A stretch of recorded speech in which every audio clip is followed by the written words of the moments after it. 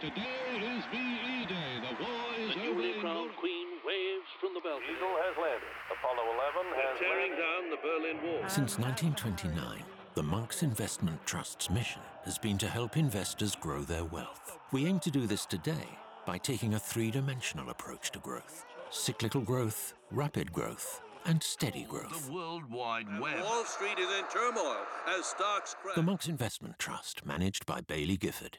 Capital at risk. Hello, everyone, and welcome back to The Advice Show. I'm Jack Gilbert, editor of New Model Advisor, and I'm joined today by senior reporter Victoria Bell. Today, we're going to be talking about all things platform transfers. We have looked into this issue in a piece which was published last week on the site and found some providers are putting up barriers that are delaying transfer processes, and generally, advisors are not very happy with how transfers are working in the marketplace. You can check that piece out on the NMA site. Today, we're joined by Howard Finnegan, Head of Product Sales at Equisoft and the leading industry expert on platform transfers. Hi, Howard. Hi, Jack. Hi. I think you've oversold me there, but that's okay. Hi, Howard. So you've been working on platform and pension transfers for many years. What's changed in the last 10 years? Hi, Victoria. Hi. The biggest single change happened with the introduction of the electronic transfer process, which actually I think the first electronic transfer was an ISA transfer that happened in early 2012. And this is electronic transfers that are enabled through two things. One is the text legal framework, which is run by TISA, but is owned is a separate company and is owned by all the members. There are about 200 members and about 430 odd brands across the advisor platform, custodians, wealth managers, and fund managers are all use this framework to facilitate this legal framework to facilitate electronic transfers. That was the biggest single thing. Prior to that, some of the platforms, what used to be termed as the old fund supermarkets, they didn't do any in specie transfers. You had to sell everything to move. And the FCA, as part of the retail distribution review legislation that came in 2012, 2013, they said you have to do in specie transfers.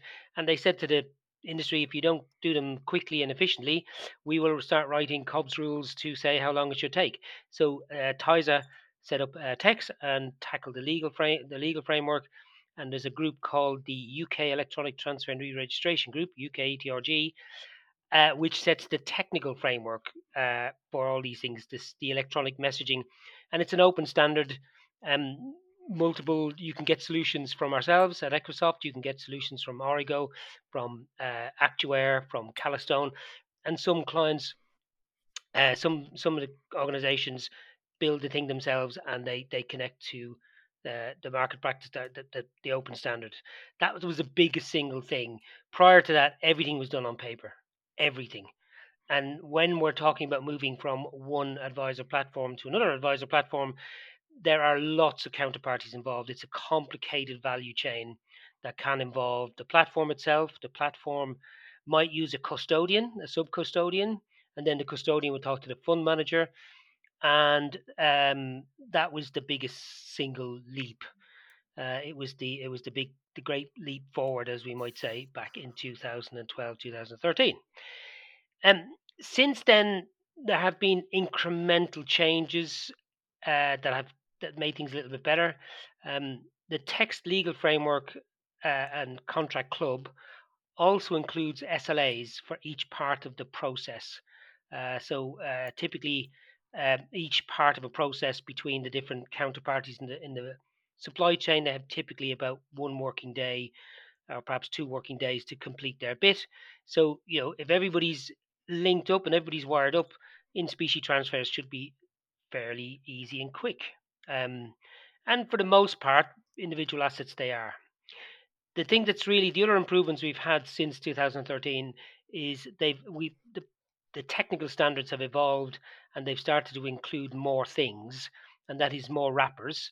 So it was originally ISAs and GIAs, then it was JISAs, and then it introduced pensions, and now we're going LISAs and IFISAs and so on. So that's continually changing.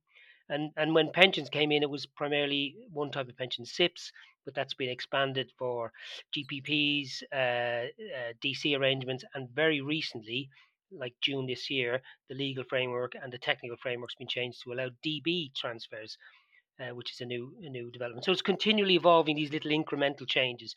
On the asset side, it was just funds and cash to begin with, and now I can't remember the exact date, 2015, 2016, they introduced anything that could be settled on Crest. So equities, investment trusts, any bonds, any asset that could be settled on Crest, CTFs, and so on. So, and in the advisor platform world, I don't know what the numbers are. 95+% of their assets would be UK domicile funds and stuff that can be settled on Crest, assets that ETFs or investment trusts that can be settled on Crest. And that's been the big increase, the incrementals. The one thing that's a bit disappointing, I think personally, has been a bit disappointing is that the SLAs.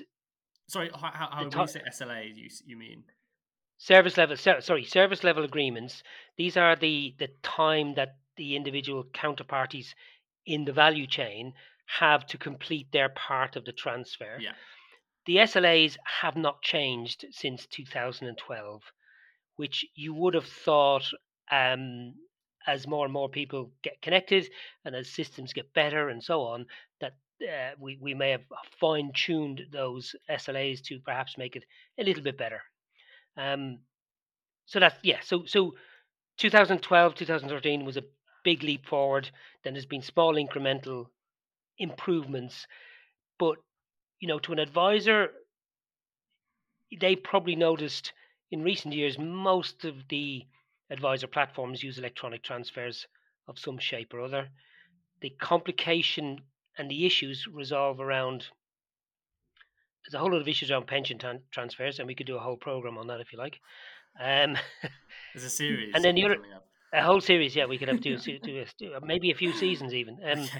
The the other thing that delays in specie transfers is assets that cannot be manual counterparties in the chain. So in the value chain, if everybody's electronic and they're all using solutions that conform to the open standards, to text and so on, it should work pretty well. I mean, it could probably be a bit quicker, but you're probably looking at, typically, if everybody's lined up in this and it's not too complicated, you're probably looking at 10 to 14 days to complete a wrapper plus in specie. For a SIP? Not for a SIP. No, SIPs are more complicated. For ISA GIAs, okay. ISAs particularly, the issue is that you just need one person in the chain not to be electronic, and the whole thing slows down. So everything happens at the slowest pace of the slowest person in the chain. Actually, it was the wealth manager, but so the advisors would probably set expectations to be 2 to 3 weeks to the client. The Tex Contract Club, all Tex members have to provide MI, SLA, standard data on how quick they do things to Tex every month. And so Tex over the last 10 or 12 years has lots of information about how long things take and for all the different parts of the process. However, the Tex Contract Club it's owned by its members. It's called Articles of Association. It's like its constitution, and to make a change to the constitution, you have to get a super majority of the members. A few years ago, I think about 6 years ago, they tried to change the text language to allow the publication of MI, because the original language said no, you can't publish any information whatsoever, and unfortunately that just missed its supermajority by 1%. It got 74% and 75%. Yeah, very close. So and why did the text? Why was there support for publishing transfer times? Was it because there was concerns over some slow people dragging their feet on the transfers? The reason why I mean, my personal view is publishing MI. There's ways you can publish information that anonymizes it and doesn't sort of, pick on people or, name and shame and all that sort of stuff. There's ways you can do it, and they do. If we look at the other electronic transfer service that's quite useful, is used in the banks. So the banks have a cash ISA transfer service that's run by Pay UK. It was set up actually same time, 2012. They have, and it's governed by the PRA and the banking authorities, and actually Ties are also involved in that one. And they have very explicit MI that they produce. It's very useful MI, but it's really targeted towards consumers. One of the biggest problems that slows things down is assets getting transferred. That's one thing. So it just takes one asset, and typically, if you look at things again like SIPs, Jack, you were asking about SIPs. Advisor SIPs tend to have an MPS or a DFM proposition in them, and DFMs tend to like to have two things which cause problem with transfers. One is they very often have preferential share classes. Yeah. So they have special deals with the fund managers that may not be available to all platforms. So then, to do an in-specie transfer, you have to do a share class conversion, and not everybody. There is an electronic standard for that as part of text and everything, but not everybody supports electronic share class conversions. Not every platform. Not every platform. Even a though lot the of platforms FCA have been basically telling platforms. I'm sorry. I should correct that. I'm going to get them all into trouble now with the FCA. I won't. They do share class conversions, but they don't do them electronically. Okay. They do them, and they treat them as a corporate action. So it goes to the corporate action department, and the corporate action department then does all sorts of things, not just share class conversions. It does vote, it does all sorts of things, and it tends to do things on a weekly or monthly cycle. The other thing I'd say about SIPs is SIP to SIP in specie is a lot of the SIP wrapper vendors or administrators. Not all of them have adopted electronic, certainly the open standard stuff for SIP to SIP in specie. So if everything at the sort of highest level of the transfer process requires wet signatures and paper and all that sort of stuff, slows things down a lot. That's the a lot, yeah. The biggest single issue with SIPs, because it's can be such a complicated sort of value chain, you're more likely to get one counterparty that is not electronic, one or more, and then everything goes at the speed of the paper. Is there any way, that you said that SIPs are complicated? Do you see that changing in the next few years? Yeah, and the reason being is that any good advisor platform worth its salt has its own SIP on the platform. So in the past, you would get a platform that would offer a SIP, but the SIP wrapper was a third-party wrapper. So it wasn't there, and it wasn't on their technology. It wasn't in their estate, as it were. They didn't have SIP permissions using third-party permissions, and that's just a massive disconnect. The biggest single change, and this is probably since pension freedoms, basically. Let's be honest. 2015, 16, 17 onwards, most of the platforms have built SIP capability into their platform, so it takes out one of those value chain layers, and and as we've as we've probably seen over the years, some of these outsourced SIP providers, they've had issues because a lot of them got bust, haven't they? Right. Well, they've had FCA fines, so because they didn't have control of the assets, so there was dodgy assets going in. So, Gaudi is fairly recent. Greyfriars. There's a wake of them. Dozens, loads of them. So the biggest single thing is putting the SIP on the platform. It's fully integrated. It has its direct connection with the assets. It just makes things a lot easier and a lot quicker. Now, Howard, if we're like an advisor listening to this podcast, I think our general feeling is that platform transfers are huge. They're a huge undertaking that are incredibly painful, that are going to take a long time to do, that will often mean advisors will actually, because of this, the worry about doing them, they'll actually encourage them, they'll actually do them as cash transfers rather than in specie, because they'll know that this could take a lot longer if they're doing it as in specie for a number of the reasons that you've been outlining to us. And a lot of advisors will get annoyed at providers because they'll see the providers putting up barriers or being difficult with it. What do you think the providers need to do to change to make things better? And do you think there's an element that providers have been dragging their feet with this in order, for commercial reasons? Like our piece, we talked about industry people saying providers dedicating more resources to transfer in teams than transfer out teams. So, I mean, do you think there is a Right, commercial incentive? you've asked me a rake of questions there. Let me just take them one by one. What kind of one of the even when you have everybody in the chain electronic, one of the biggest thing that slows them down is something called rejections. So you could argue it's like computer says no, but what happens is all these computers talk to one another.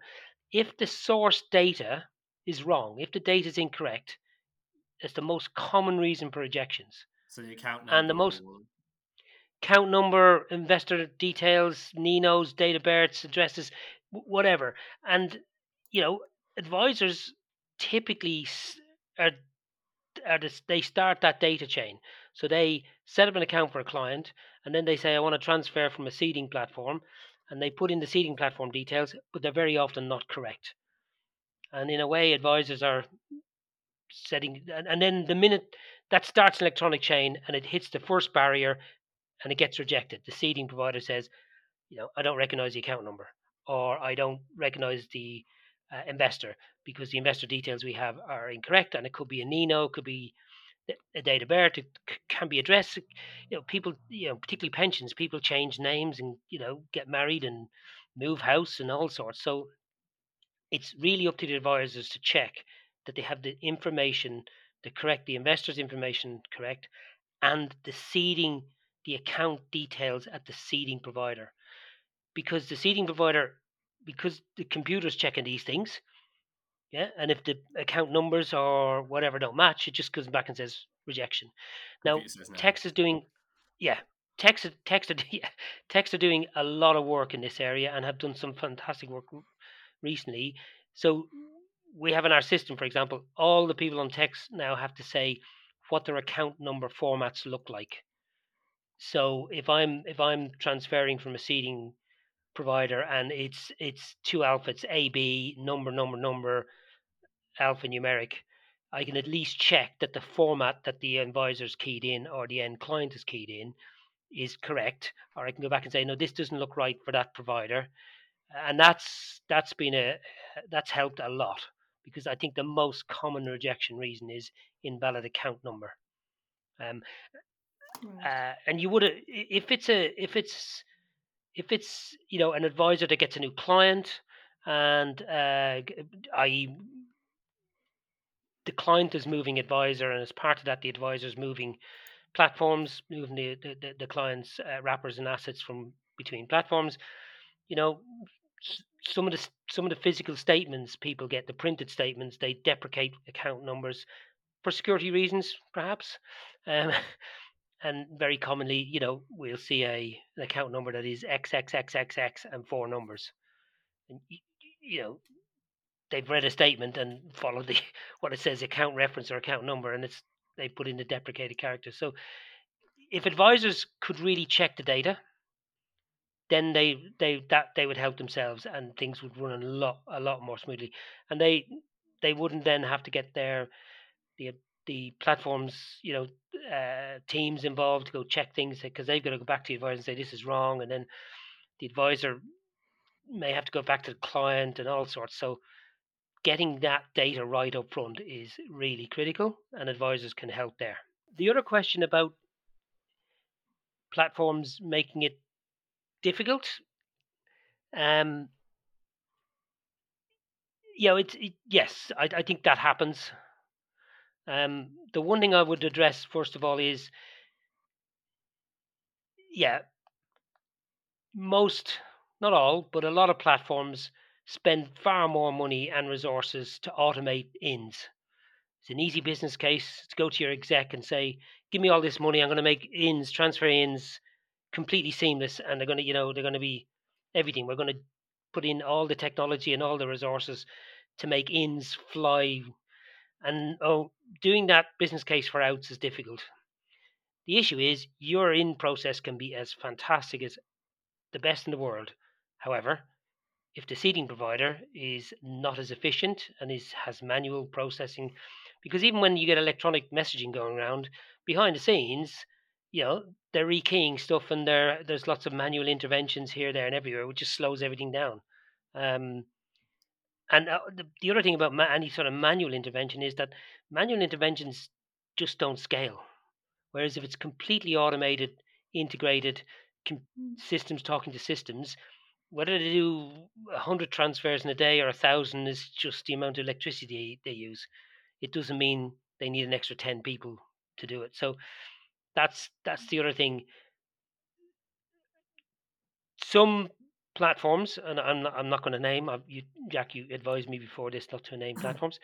It's do okay. a really We'll good name job. them later. It's fine. We'll put the names. Some platforms have spent a lot of money on automation, both ins and outs, and they have very efficient, and but they suffer then from the platforms who haven't.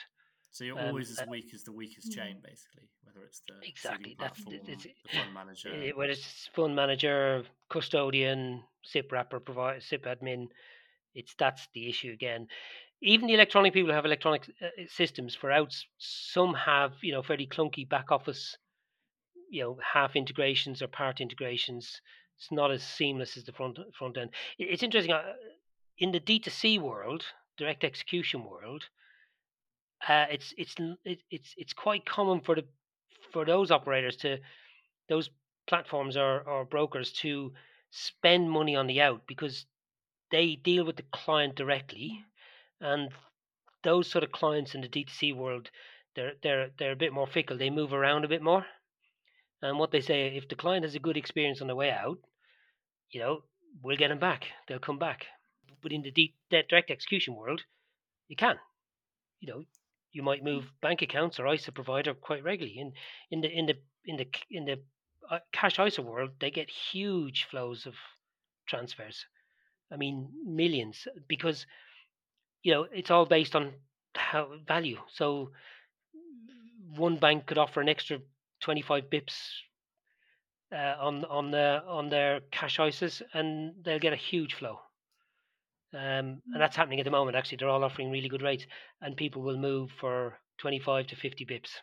Do you think the FCA should be stepping in more to kind of make sure that platforms are putting money into transfer out teams? It's a great question, and I'm given that a lot of the platforms are my customers. I'm probably going to get myself into trouble here. I've always thought the industry could sort itself out, and particularly with the whole text framework, it's a brilliant framework. They could sort of use that to sort of encourage people and monitor them, and but it hasn't worked. I mean, it's done a great job, but it hasn't made anything. It's improved things, but it's steady state. So no, I think I've come to the conclusion after 14 years in transfers, electronic transfers, that I think the regulator needs to probably step in and be a bit more hands-on is probably the best way to say it, and possibly even get to a point where it's not just a principle based, it's a bit more directive, and dare I say it, we might even have to have a cob rule or two that might make things a bit. I mean, they've had a look at this a couple of times. 2019 FCA, making transfer simply. They had two things to do, and they only did one of them, which was one, to get rid of exit fees. Well, most advisor platforms don't charge exit fees. It's really only in the wealth management and direct execution world you see exit fees, really. And then they said, Still one or two in the wealth management world is still Okay. fairly prevalent. But yeah, in the direct execution, yeah, it's less so. Share class conversions was an issue. It was always an issue with RDR because of direct advisor charging, and then the fund providers trying to sort of buy distribution. And yeah, share class conversions is an issue, but it wasn't the main issue. And even today, people do share class conversions, but they do them on paper, and they do them as part of a corporate action, and they take weeks or months to do them, and it slows everything down. So I'm not sure that the intent of the paper was good, but I'm not sure the results have been anywhere near what we expected. There's still lots of people not there are even fund managers who don't do electronic transfers and say when we talk to them, they say, "Oh, we don't get nobody's demanding it. Platforms aren't demanding it. Advisors aren't demanding it. So we just treat them as corporate actions, and we do them once a month." And we go, "Not in the spirit of the FCA paper." But so I think the FCA should take a closer look. I think they should possibly even get to a point where they say, you have timescales. You have to the maximum amount of time you have is 30 days, and if you don't do it, then you have to either you have these. I mean, there will be get outs, particularly with some types. Some asset classes only trade once a month or are priced once a month, so you might have get outs for a particular type of assets. But I do think they need to take a bit of a more of a hands-on approach to force this a little bit. And Victoria, that would then people would, because the people who are going to be measured are the people transferring out, not the people transferring in. Most of the measurement is on what you execute on when you're moving something out. Well, guys, on that note of Howard calling for FCA direct action to make platforms work better for everyone, I think that's drawn us to the end of this episode. So thank you so much for listening. I'm Jack Gilbert at NMA, been joined by Victoria Bell and Howard Finnegan from Equisoft. For any questions, please feel free to tweet us at New Model Advisor, email us at nma@cty.co.uk. Check out the story we did on platform transfers on the NMA site. Thank you so much for listening, and we'll see you all again next week. Today is VE Day. The war is The over. newly crowned queen waves from the balcony. Eagle has landed. Apollo 11 has Tearing landed. down the Berlin Wall. Since 1929, the Monks Investment Trust's mission has been to help investors grow their wealth. We aim to do this today by taking a three-dimensional approach to growth: cyclical growth, rapid growth, and steady growth. The World Wide Web. Wall Street is in turmoil as stocks crash. The Monks Investment Trust, managed by Bailey Gifford. Capital at risk.